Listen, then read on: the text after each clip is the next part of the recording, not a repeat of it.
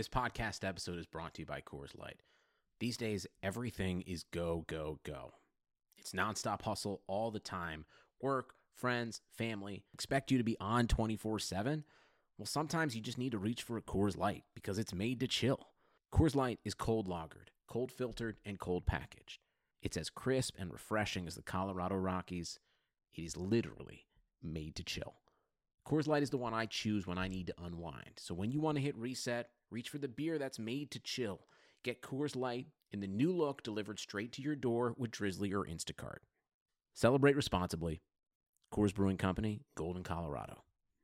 What's up, guys? This is Ryan of Top Rope Nation, and you're listening to an exclusive preview of this week's edition of the Top Rope Nation Classics podcast. Now, this is an exclusive show we do for our supporters over at patreon.com/Top Rope Nation.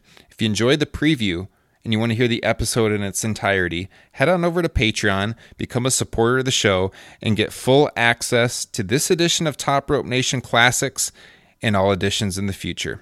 We hope you enjoy this special free preview, and we'll be seeing you over at patreon.com/Top Rope Nation.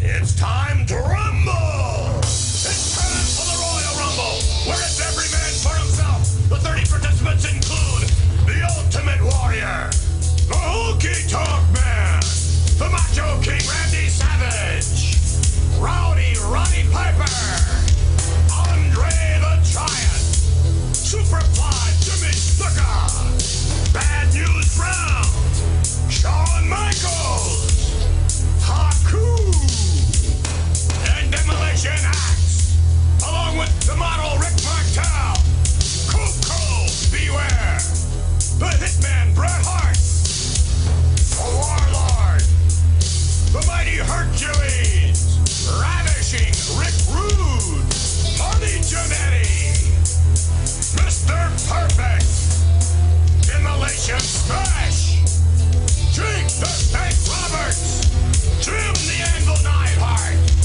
the Barbarian, Dusty Rhodes the American Dream, Tito Santana, Akeem, the Red Rooster, the Earthquake, the $1 Million Man Ted DiBiase, Dino Bravo, and Hulk Hogan. Cross individual matches, and we'll see Hacksaw Jim Duggan battling the Big Boss Man, Brutus the Barber Beefcake takes on the Genius, Rugged Ronnie Garvin faces Greg the Hammer Valentine, and the Bushwhackers meet the fabulous Ruggiero Brothers in tag action, plus Brother Love's individual guest, Sapphire, and sensational Queen Cherry. We're ready to rumble. We're ready for the Royal Rumble. What is going on at Top Rope Nation Patreon supporters? This is Ryan Drosty here with Kyle Ross and Justin Joint. We are here with another edition of Top Rope Nation Classics. We're streaming it live on YouTube, trying a new setup. Hopefully you guys enjoy this. You're getting over on Patreon the exclusive live audio stream, as well as the link to the video stream where you can actually see the video of the match as we go here. It's been a few months. We want to give you your money's worth, and so we're trying out a whole new setup here. I think it's pretty sweet. It's very similar to what we've been doing with the regular podcast live streams on YouTube, but this one's got the video embedded. So if you want to join us here, we're watching, it actually happened exactly 30 years ago tonight. Woo! 1990 Royal Rumble. We didn't even plan that. I just saw it on Twitter this morning. I'm like, holy crap, this is working out perfectly. So one of Kyle's favorite Royal Rumbles. He's seen it numerous times, he said. I don't think I've actually seen this one in probably 23-ish years. Justin, when's the last time you watched this one? Probably about the same for me. It's been a long time. I'm thinking I rented it from Blockbuster around like 97-ish probably. Kyle, when was the last time you actually sat down and watched it? Right within the last couple of years. Nice. So you're going to have maybe, good insight. Maybe even last year. I don't know. Last week. Had a long night drinking. And yeah, I was like, why not? Just put on the 1990 Royal Rumble. No, I'm glad that we actually chose it because I'd actually watched several other older Rumbles in the last week, and this was not one of them. So nice. Well, Yeah, it should be a little fresh then for you, hopefully. But I always like watching the old ones in advance of the Rumble, so that's what we're doing. It's going to be a little bit different than our other classic shows where we kind of like talk about what we were doing. I research all the stats from that year and stuff. Since we're not reviewing the whole show, we're just simply doing a live commentary on the Rumble match itself. We're just going to jump right into it. So if you want to queue up your network, if you're listening to the audio feed, we are going to start this at 1 hour, 37 minutes and 45 seconds. That's where we have our streams paused right now.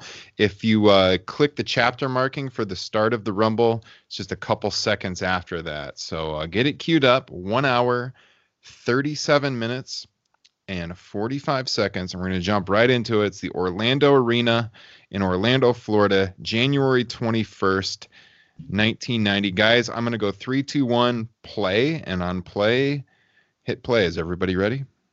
I'm ready. All right.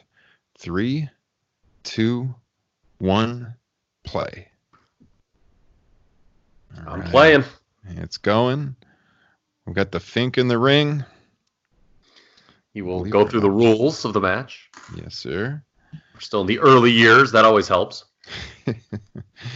Yeah, guys. So if you're on Patreon, you're on. What is that man doing in the crowd? My God. Hope it was one hell of an itch.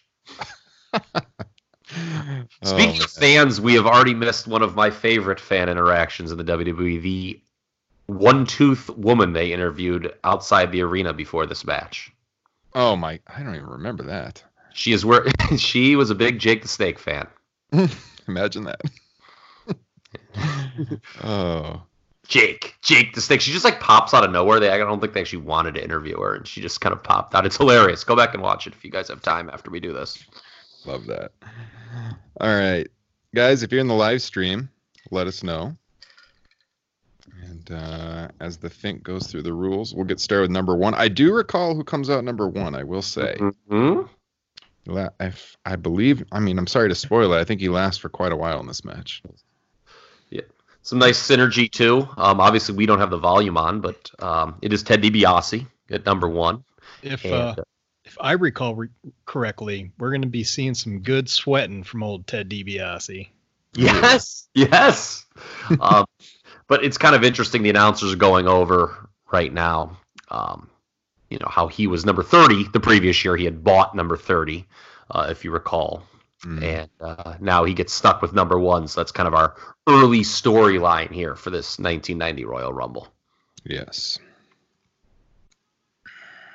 Here's number 2.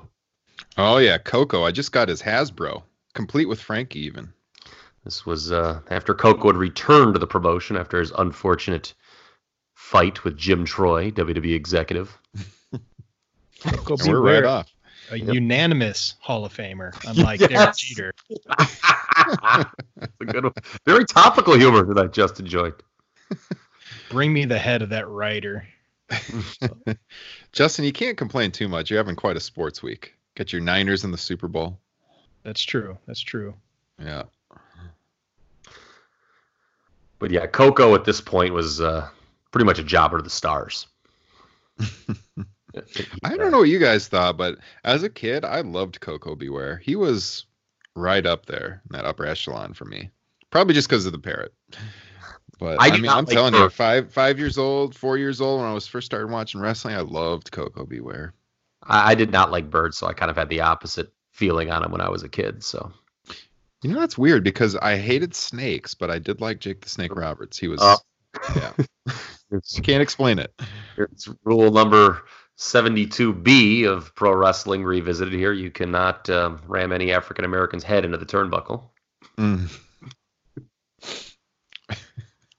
We've actually, I don't think all of us have ever watched a wrestling show quite like this, where we can all talk about it. I guess Justin's actually been to my house and we've done it, but other than going to some live events and WrestleMania weekend, this is kind of a first.